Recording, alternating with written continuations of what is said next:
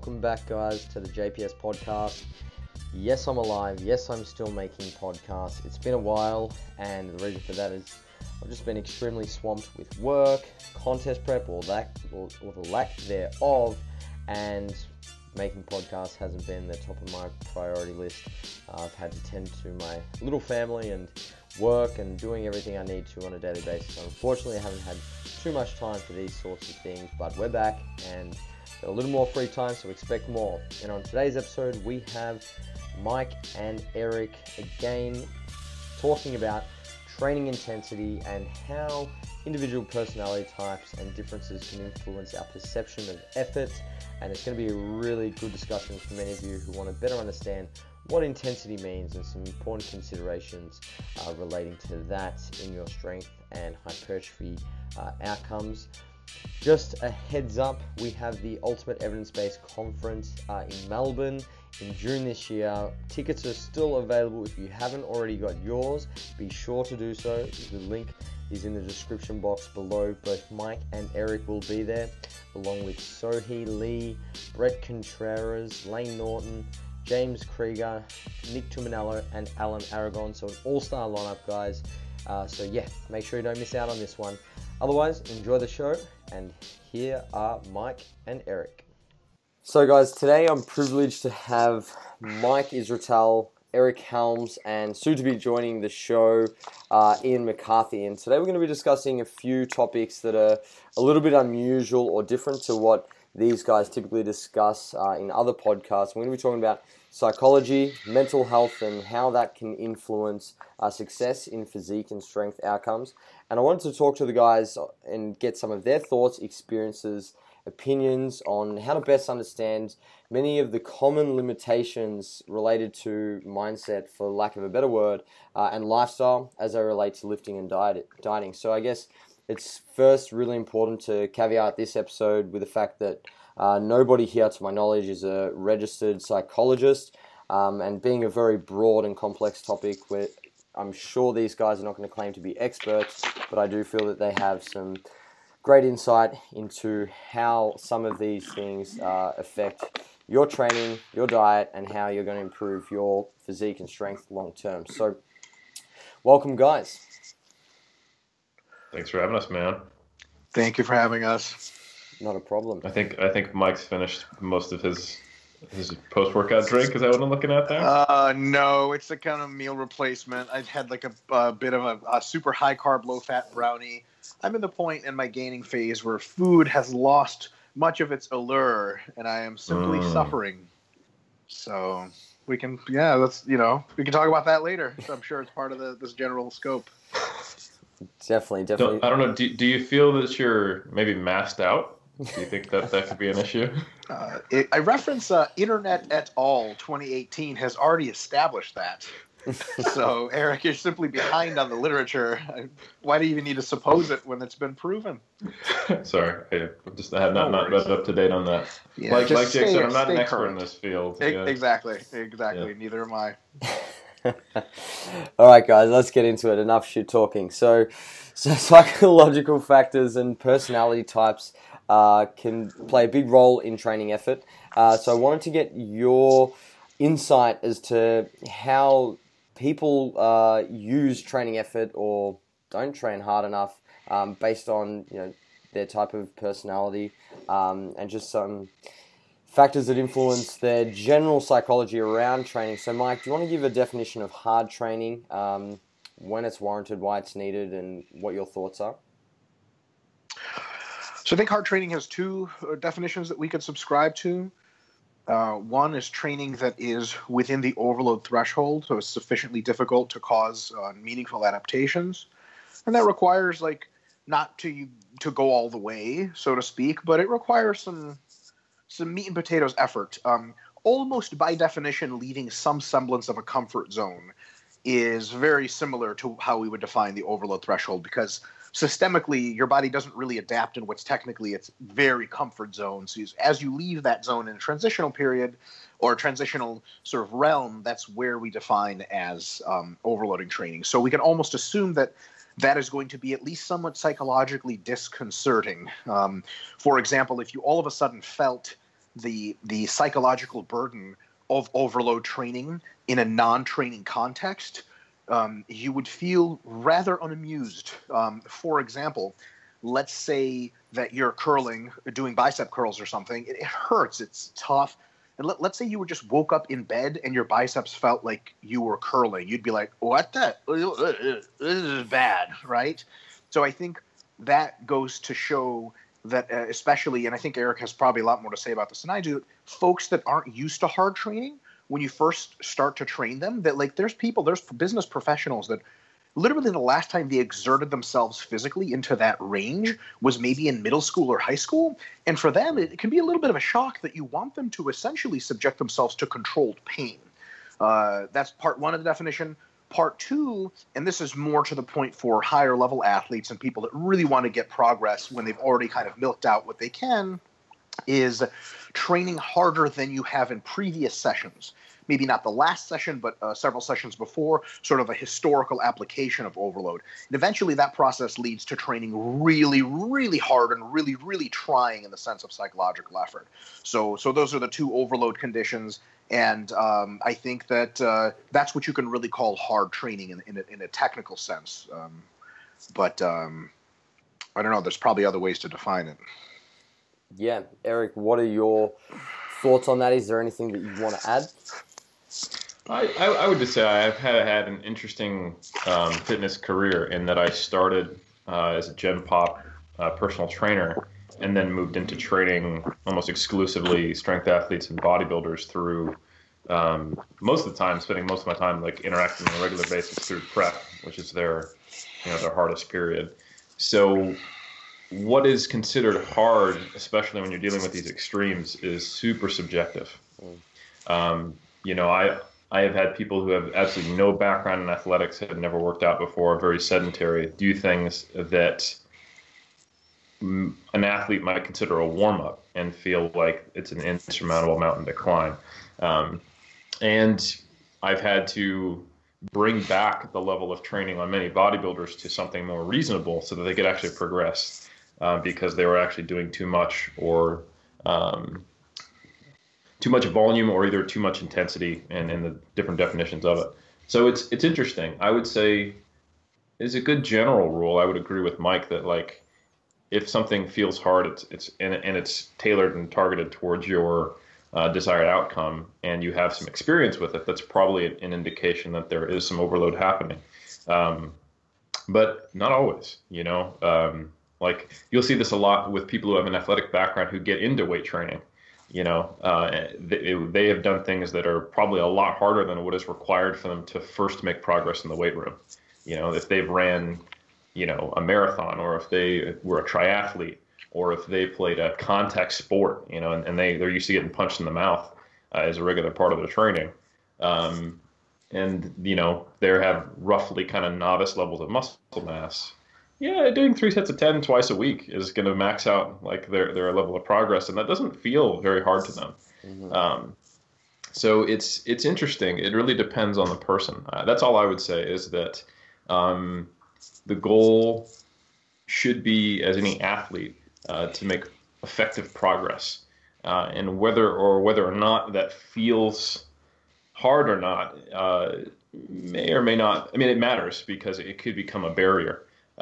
But it's not necessarily the goal. The goal isn't to do hard work. The goal is to make progress. Yeah, awesome. And I guess in terms of, you used the word feel there, very subjective. How does somebody improve their ability over time to, I guess, disassociate feeling from progression, or at least understand how these two things interplay? That's a good question. And like you said, certainly not an expert in this, but I think subjective data has value. And I think it's important to put objective and subjective data into context than necessarily it is to go, oh, which one should I pay attention to, or how should I marry them up? Yep. Because they may not marry up, and because I do give different information. Like I've dealt with a lot of bodybuilders who were very much kind of into the Gestalt experience. Like it feels hard. I wreck myself. I feel a pump. I feel soreness later. I'm hungry on a diet. I have a really good sense of motivation. Like they speak in all these kind of feeling terms, and that's how they gauge progress. But I sit down with their logbook and I go, bro, you haven't had a PR in like 5 years. Like we need to something isn't here. Like you're managing to work hard, but you're not actually progressing. Like you've never actually got striated glutes on stage. Like I get you're hungry. I get you're sore after your workouts, but I think I'm just trying to give an example of focusing too much on subjective versus objective data. And sometimes I think some of the messages that we give can emphasize one over the other. Like in the bodybuilding world, you'll often hear like, we aren't weightlifters. The goal isn't to move a weight from A to B.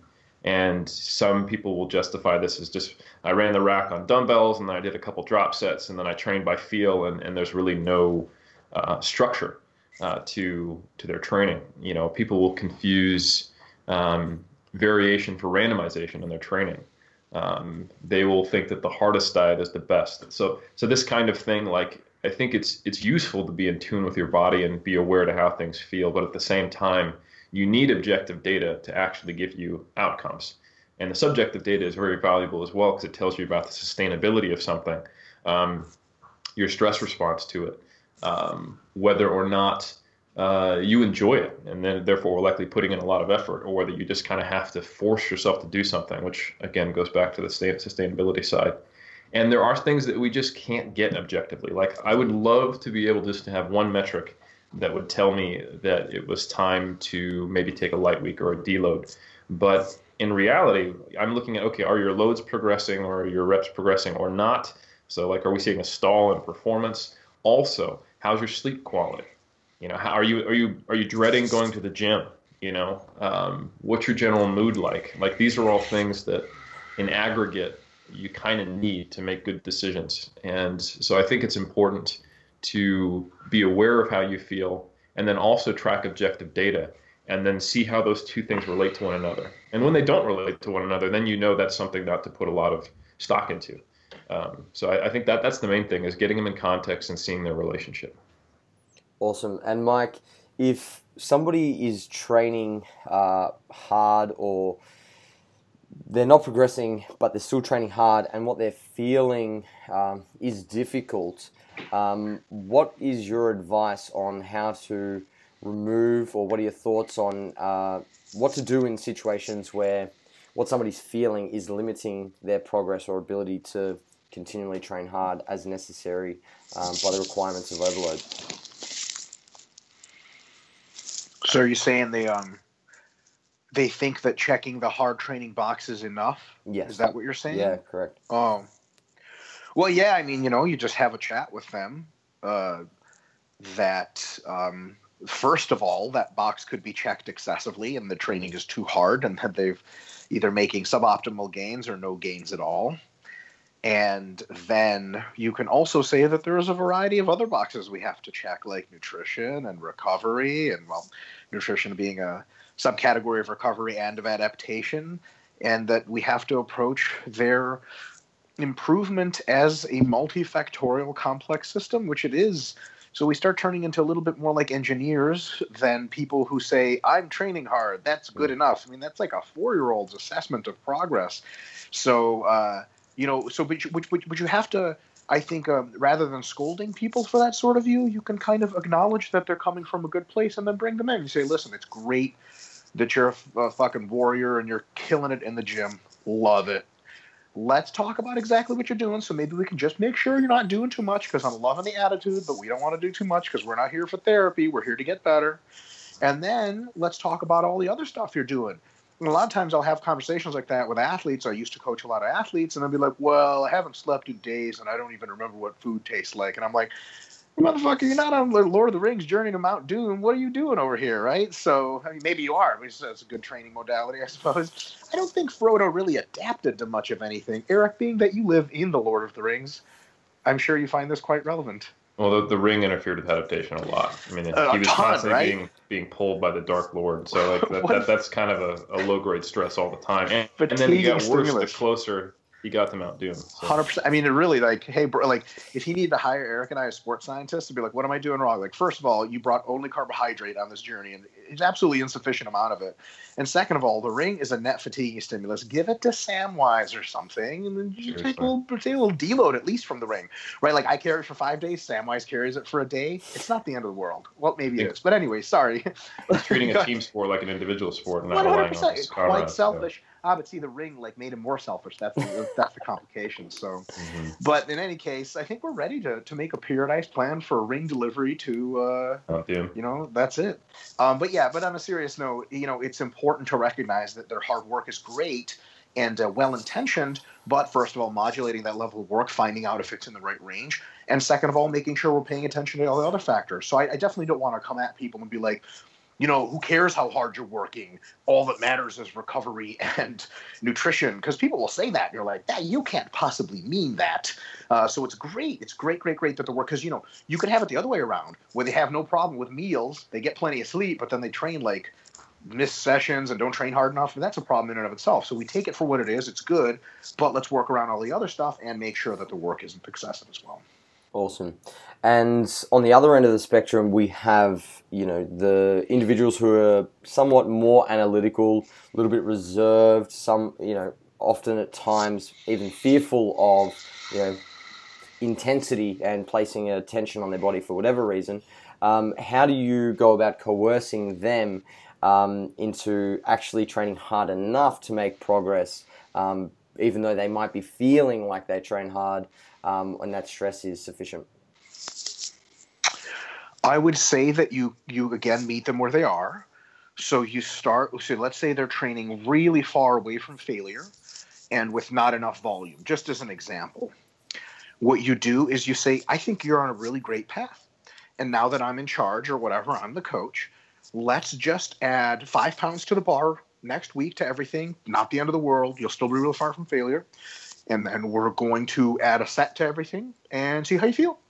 And they do that, and probably because it's not a really big disruption from where they are, it's not a big deal. And they say, I still feel pretty good. And then when they eventually make enough of those additions to start getting that sort of paranoia of like, ooh, I don't know, I got sore, I don't know, then you can just really calmly talk to them. Because the great thing about analytical people is that they're analytical. So you say, okay, it's a very valid concern that you think something is amiss because you're clearly detecting some kind of disruption to your body. You don't tell them that that's really why we're going to train. But anyway, say, okay, and that's totally a concern, and they could very well be too much. Let's look at our objective criteria via science of what is too much and how you're feeling, and check all those boxes, try to find some arrangement to see like, okay, do we really meet the criteria of doing too much? And be like, are you progressing? Yes. Is the soreness overwhelming and is still around in your next training session and reducing your force output? No. Do you have bruises on your legs after squats? No. Is there any tendon macrostructural damage? No. And you go through that whole list, and then they're basically forced at the end of the list without you telling them to be like, I could probably go a lot harder than this, huh? You're like, and that's great, but we don't need you to go a lot harder. We just need you to go a little bit harder next week. That's it. And if you ever feel like we're going too far, we're always going to back it up. And sometimes if they really freak out on you, just deload them and then slowly work back the other way. It's not training. A lot of times isn't people think like we got to get in shape now. No, you don't. You can take a long time with it, because a lot of these folks, even when you just get them a little bit out of the comfort zone, they start making these crazy gains, which is my last point. Once you get them making really good gains via getting them closer to where they're supposed to be intensity and volume wise, a lot of times they're like, wow, I don't even know what I was scared of. There's a big buy-in there. So that's my opinion on the matter. Meet them where they are, coax them in slow, and if they ever freak out, talk to them, because maybe they're freaking out legitimately, but the only thing you can do is put objective measurements side by side with their subjectives, and like Eric said, is it matching? Because if they're freaking out for some good reason, well, then Jesus, you as a coach should be agreeing with them. But if they're not, then they're just going to plainly see that that's the case, and it might take 2 or 3 runs of paranoia deloads until they just come a little further each time, and then a year later they're coming as far as you want them to come.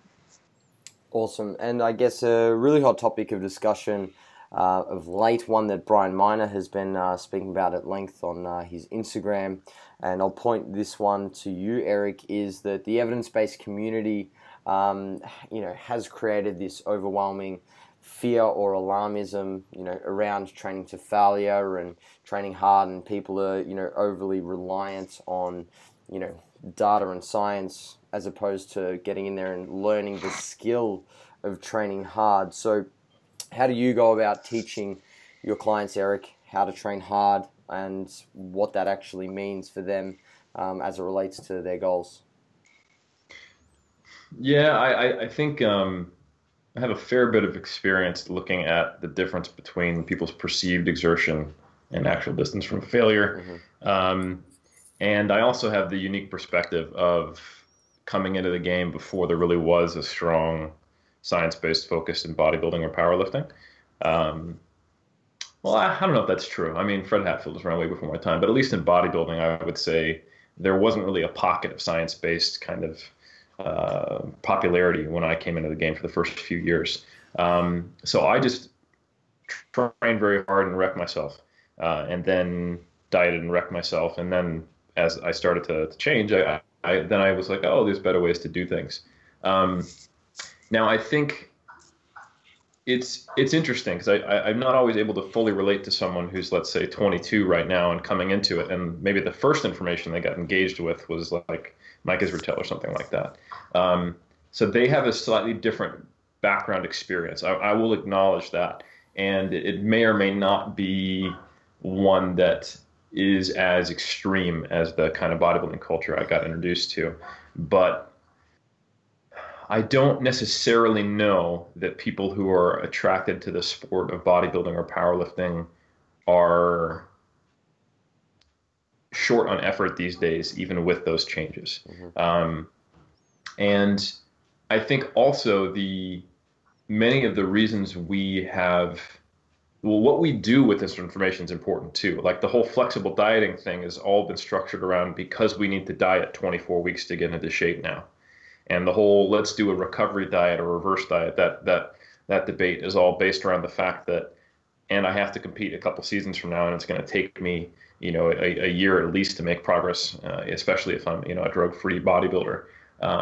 So a lot of these strategies, like I want to hold myself short of failure, so I can train again the same muscle group this week versus the old bond and blast once per week. A lot of the outcomes are that you end up doing more. And it's trying to find that peak, in the bell curve of where you're doing the most, but you also have the most recovery. That's where the debate around, training frequency is where's that optimal place where we're recovering, we can put in a lot of effective work and then do it as frequently as we can to then get a stimulus. And, even though there's debate among folks in the evidence-based crowd, it's all 2+ or higher when we know traditionally it's always been, no more than once per week training in bodybuilding. So the result of a lot of these like evidence-based approaches, in my opinion, has been we're doing this to allow us to do more, to be more effective. So I would say I agree and I don't agree to some level. Also, when you look at the literature on how hard do people train outside of like the bodybuilding community, man, it's not hard at all. Like there's a study where people who've been training at least 6 months were just brought into the gym and said, hey, what weight do you use for 10 rep sets on bench? And they go, oh, it's this weight. And not saying, hey, what weight do you use to train to failure? But then they ask them, okay, cool, let's put that on the bar and we'll do as many reps as we can. And the average number of reps was 16 with a standard deviation of 5, which means there's a couple people who are doing well over 20 reps. I think there was actually more than 10% of them are doing 21 reps or more with what they normally do for 10. And 40% are doing, I think, what was it? They're basically under a 5 RPE in their normal training at all times, if I recall the data correctly. Now, this is people in the gym 6 months, but that represents a huge amount of people because of the recidivism we have with training. Most people are in there for 6 months and then stop. So it's tough for me to go, oh, bodybuilders aren't working hard enough these days, when I go, no, the people who really aren't working hard enough are people who have never been exposed to training. And the creation of the RPE scale based on repetitions in reserve is to merge the subjective categorization that someone's going to have on how hard that was with an objective criteria of how far was I from failure. Because that forces the person to go, oh, I have to actually think about, if I had a gun to my head, how many more could I do, you know? Mm-hmm. And even just implementing a scale like that, I think will make people train harder. Even though the intention in the bodybuilding community is to actually prevent yourself from going to a 10, in aggregate, if you just tell someone, yeah, you want to be training between a 6 to 10 RPE most of the time, and most of the time that's 6 to 8, so you doesn't limit your volume in a session, then they have to think about, oh, okay, so when do I have 3 reps left? And if they're normally training 8 reps from failure, that's harder, even though it's still not quote unquote hard in the bodybuilding community. It's kind of like that same thing that you see when you have people track food. They start losing weight, even though you didn't tell them to actually change anything. It generates awareness, and they start quantifying things that previously they were able to, justify away. So, yeah, I think that statement that you kind of opened with, it depends on the population we're talking about. Mm-hmm. I think you take the RPE scale and you apply it to Gen Pop, they're going to end up training harder. I think you take that RPE scale and you show it to someone who read Arthur Jones, and they're going to be like, you don't need an RPE scale. You just need to go to failure all the time, you damn pansies. So you're going to get 2 very different perspectives. Awesome. Mike, is there anything you want to say on that? No, that sounds really great. When I was a personal trainer, which I did for a long time, it's one of the best tools for getting people to work a little harder when they're on that beginner, don't know how to really push themselves scale, is when they do a set, or in the middle of the set, they want to rack the bar, but they're not clearly close to failure. They'll look at you. And the first thing I tell them is do not turn your head to look at me when you're squatting, because you have a career-ending spinal injury. But if you happen to be in front of them at the time, you just smile and go, you're good, you're okay. And they're like, okay. And they just keep going, because if it's like a kid hits his head, looks at you. If you're like, they start crying. If you're like, they're like, whatever. A lot of the same stuff works with clients. And because, when we all turn into little children under enough weight on the squat bar. So if someone tells you, hey, you're fine, then you're good to go. Or they'll end a set early and they'll be like, oh, that was pretty rough. You're like, yeah, that was pretty good. You could probably get maybe 2 more reps on the next set. And all of a sudden they have a number to go. And sometimes when they were 6 RPE or, RPE of 4 on a set of 10 on the first set, you'd be like, let's try to hit 12 after 2 minutes rest. They hit 12 just because you told them that's the number. They had no idea. They were going to stop at who knows when. They hit 12, and all of a sudden they're, RPE of 6, which is decent. And now they're working. Now they're cruising. You're like, hey, next set also 12. And they're like, that's great. Now you have numbers. Now you have weights. Now you have goals to beat. So the next week you do 5 pounds more, again for sets of 12s. Now that RPE is a little low, and so on and so forth. And if you're there with them every day or most days, after a while they're cranking it. And then your job turns into making sure they don't crank it too hard, which is probably harder than making people work harder. Man, it's rough. You get into ego stuff where people are like, all right, 3 reps from failure. And you watch them and you want to say something. You're like, oh my God, they're going to die. They're going to die. And 1/2 of a rep from failure, they rack it. And I'm like, was that 3 RIR? And they're like, I think so. You're like, okay. You're not going to have PRs for 3 months working with me, because we have to rethink how we're doing this whole thing. I'm sure Eric's been through that whole shtick with clients before. So. Yeah, constraints are a funny thing. They constrain you. That's by definition, but also they give you the boundaries within which to work and which to try to work hard. I remember when there was some point, I would say in the early 2000s, where everyone was really scared of overtraining, and this pendulum swings around, and many recovery days, not doing certain movements, how much volume am I doing, etc. And it was a totally different definition depending on who you talk to. And we've seen camps rise and fall between doing way too much or way too little.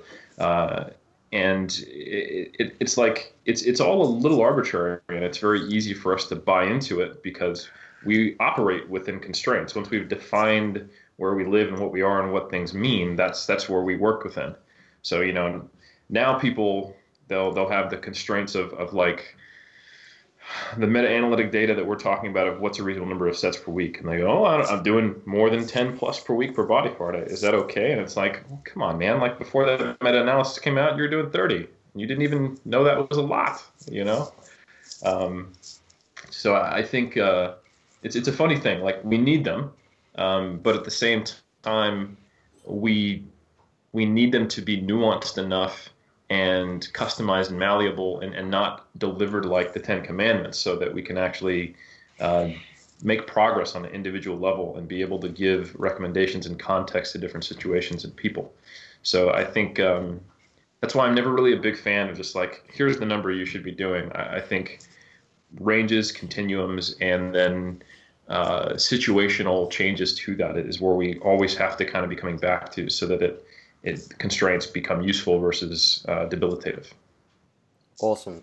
And I wanted to wrap up this component of the discussion with some personal experiences on your own individual, I guess, constraints, or how things have influenced your training effort or your perception of effort.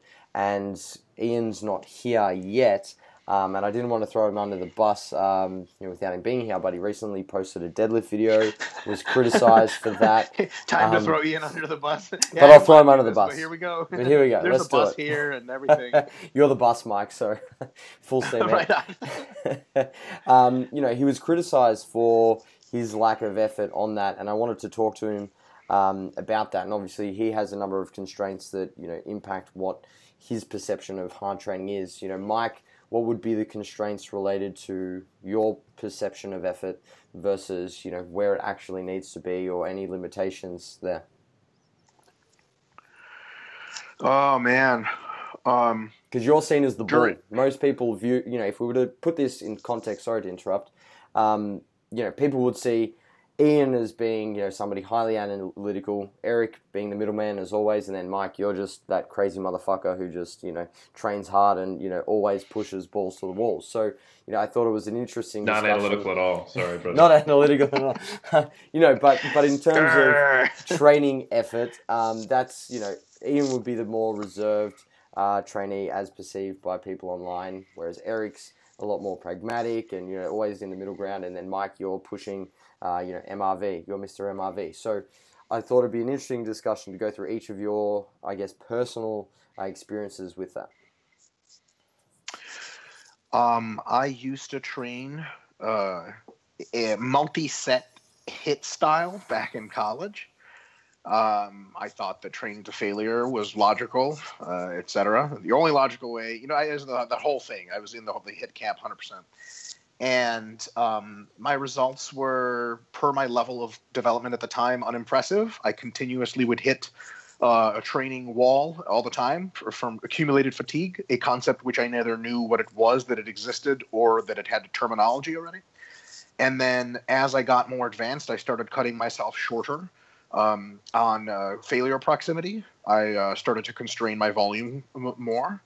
And eventually, I guess this is pertinent to the discussion currently, my current experience over the last several years is when I came to the dark side of special sports supplements. I made a very interesting realization that I can willfully, it probably wouldn't be excessively unlikely that I could do this just standing in place. I can probably rip muscle off bone without the assistance of a barbell, just from the hypercontractility effect. This is disconcerting, and my emotional ramping up for training has been almost completely absent. I'll do it for high reps every now and again, because by the time that I get emotional during a set to push closer to failure, I'm unable to generate the necessary forces required to get hurt.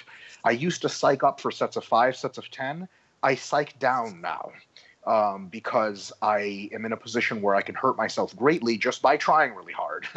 So I'm on that end where someone asked me today on Instagram or Facebook how often I train to failure. I couldn't recall a historical moment in my memory within the last 3 years where I actually hit true concentric failure. I stop 1 rep short at the very least, usually less than that, 2 reps shy of failure. To be completely honest, I start mesocycles at 5 reps shy of failure, go to 2 reps shy of failure. I'm now very aware of what my MRVs are, and I stay the fuck away from them, because every time I pass them, something bad happens. So stop doing that. I flirt with them a little and then back off. And yeah, I'm sorry to disappoint the train hard, balls to the wall thing. Okay, truth be told, I usually light my testicles on fire to give me the motivation to, and then I just, like, if I'm not bleeding, it's not real set. I count progress by the number of post-set injuries I have. No, that was very insightful, but very disturbing towards the end there. Thank you, Mike. Excellent. Eric, Thank you. Eric, how's your experience shaped how you perceive effort? Oh man, my career as an educator and a bodybuilder has been me working towards bringing myself towards doing what I actually recommend, and getting further and further away from do what I say but not what I do. Like, I remember there was a workout I did during prep. I think it was 2009, but it might have been 2007. I can't remember which prep it was. And my good friend and workout partner, Adam, at the time, he called me out because I'd written this article about how you probably need to reduce volume during prep just to account for recovery. And he was like, Eric, you just did a 36 set shoulder and arms workout, and you're 5 pounds over stage weight. And like, I try to, the problem is when you know enough to think you're an authority or whatever, you're also know enough to make a bullshit. And I was like, well, the thing is that because of the cardio I'm doing and the diet, I'm in actually very good cardiovascular shape, so I can handle the high volume right now. And he was like, then why'd you write that article that says you shouldn't do it? And eventually I was like, shut up. I was like, I just want to work hard, leave me alone, So, yeah, like I very much started as a stereotypical bodybuilder in terms of a lot of effort. And I think for the first 2 years of training, I made very solid progress. And I think I have a pretty high tolerance to doing more than I need to be doing or should be doing.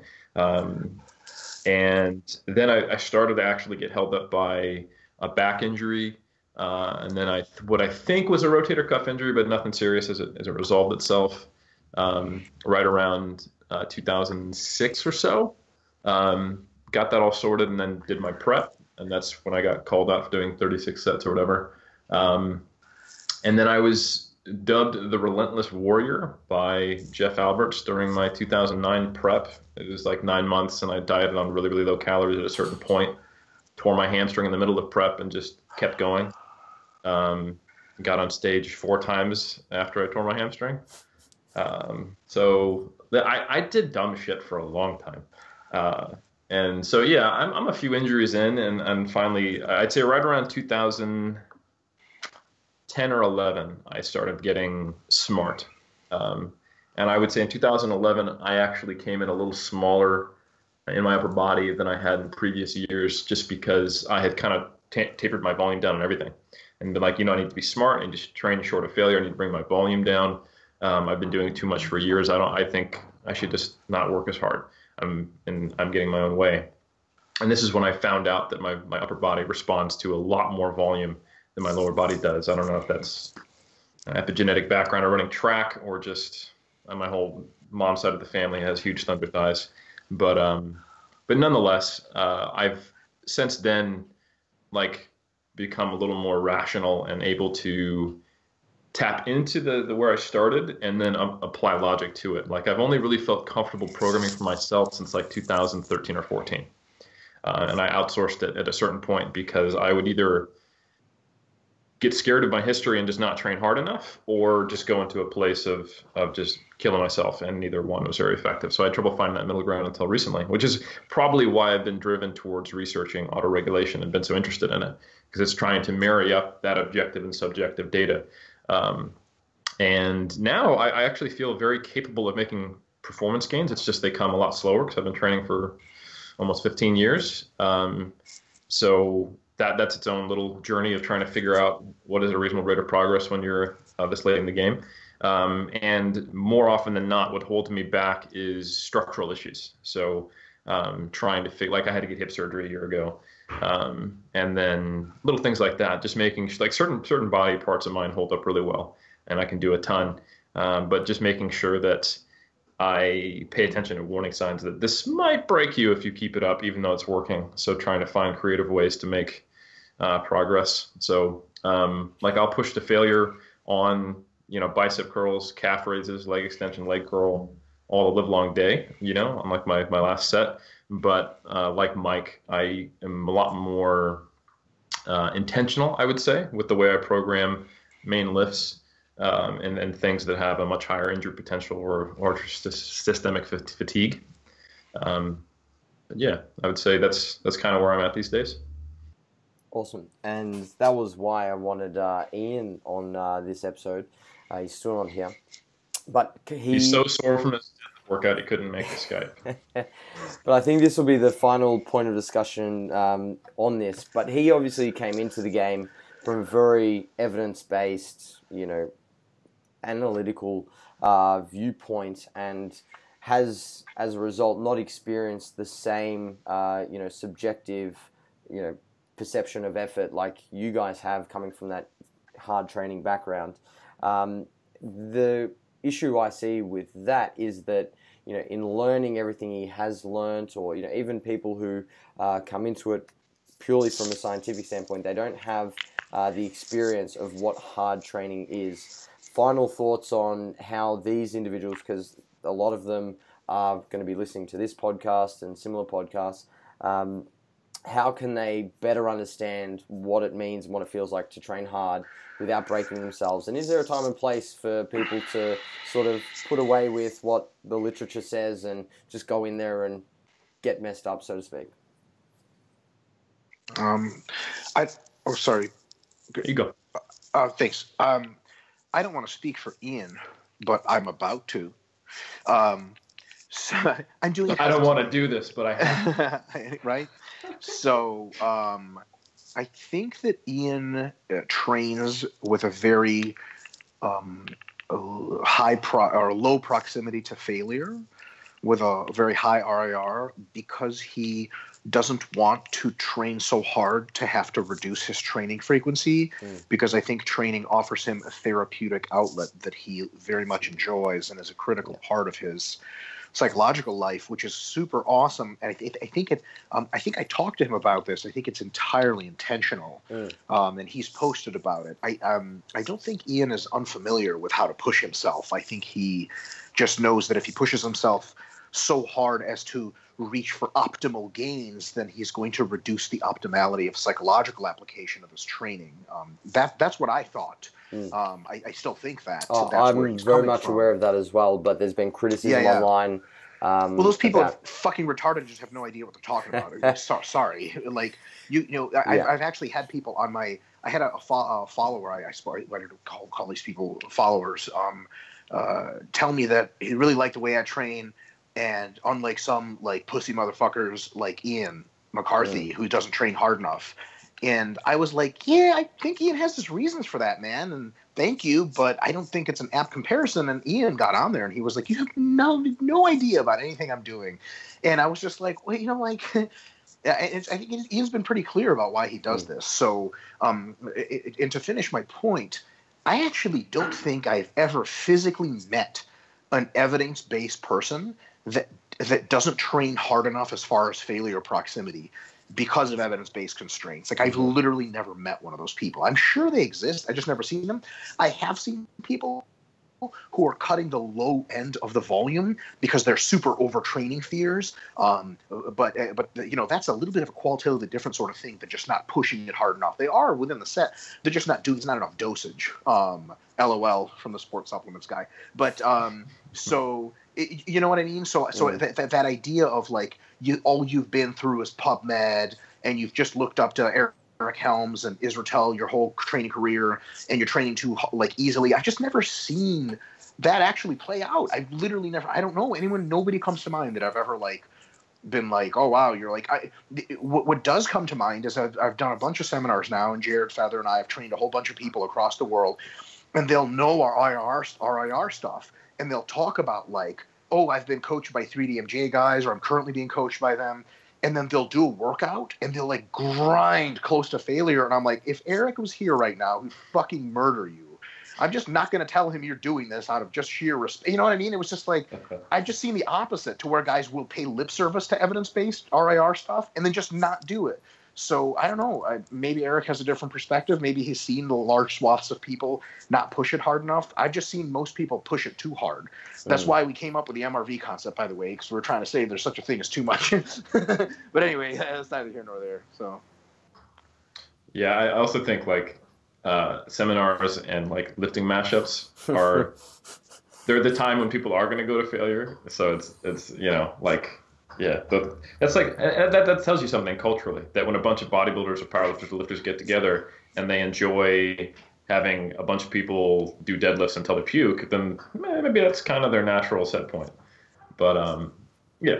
Um, Yeah, so the thing is, I will say that I remember when Ian first did his high frequency training. I think he started training daily, and he said he got it was the closest thing he would imagine would be like steroid-like gains since he was a newbie. Um, and I would say that that is pretty much indicative that either the volume and or the intensity, relative or absolute, was too low. The fact that pumping the frequency up that much was that effective for him. But that the flip side of that is, well, that's a viable strategy. I always describe volume, intensity, and frequency as a triangle that as you shift one side, the others have to. That always maintains its area, if that makes sense. And I'm sure I'm butchering math, but you can go really hardcore on frequency, volume, or intensity, or maybe two, but you have to adapt the other. Like, for example, the Bulgarian system of very frequently going near to a max, but doing very little volume per session is effective.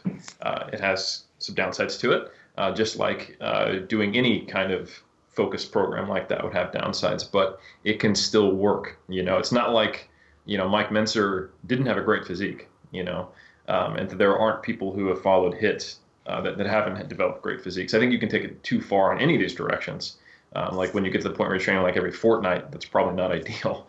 But yeah, I think there is something to be said, since we're talking about psychology, for finding the right type of program in terms of the balance of those three big picture variables with what really works for you. This came up in a discussion I had on Facebook with Dr. Joe Klimaszewski, where he was saying that the high frequency stuff's never really been that effective for him or a lot of his clients. And he is a coach from, I would say, maybe a decade or two before I really saw a lot of people. And training 2 times a week or more was pretty rare. And it's just really not a part of it. It doesn't mesh well with some of the older bodybuilding culture that there's like every session needs to be a black and white ad with sweat coming off your face and epic music playing in the background and someone yelling "I'm Sparta" at some point. So like, yeah, if that's your workout, of course you can't train with a high frequency. And we've seen so many bodybuilding champions be effective with a 1 times per week frequency with a very high intensity of effort and or volume, one or the other. It could be like Lee Haney style workouts, or it could be Dorian Yates style workouts. But nonetheless, there's many people with both philosophies who've done quite well. And I think that's probably more important if it results in really effective training and you being motivated about it and going to the gym excited every time, than maybe finding another 5% improvement by modulating 2 of those and going up here, which maybe just wouldn't excite you that much. I'm not saying you shouldn't work towards reevaluating some of your emotional stances towards training to be more effective, but I think there's something to be said for that at the very least. Yeah, awesome. And I guess we can move on to the next subject now. That was a really insightful discussion. And talk about live. Yeah, continue. I think we got an Ian. I gotta go. Can Ian replace me? Because I tapped out at 6:35 or 6:30. It's 6:30 here. All right, let's tap you out, Mike. Thank you very much for your time, man. Thank you so much, guys. Thanks, bro. Eric, see you in one of these very soon. And Ian, hold down the fort for me, baby. I'll see you guys. See you, man. Bye. Awesome. Bye.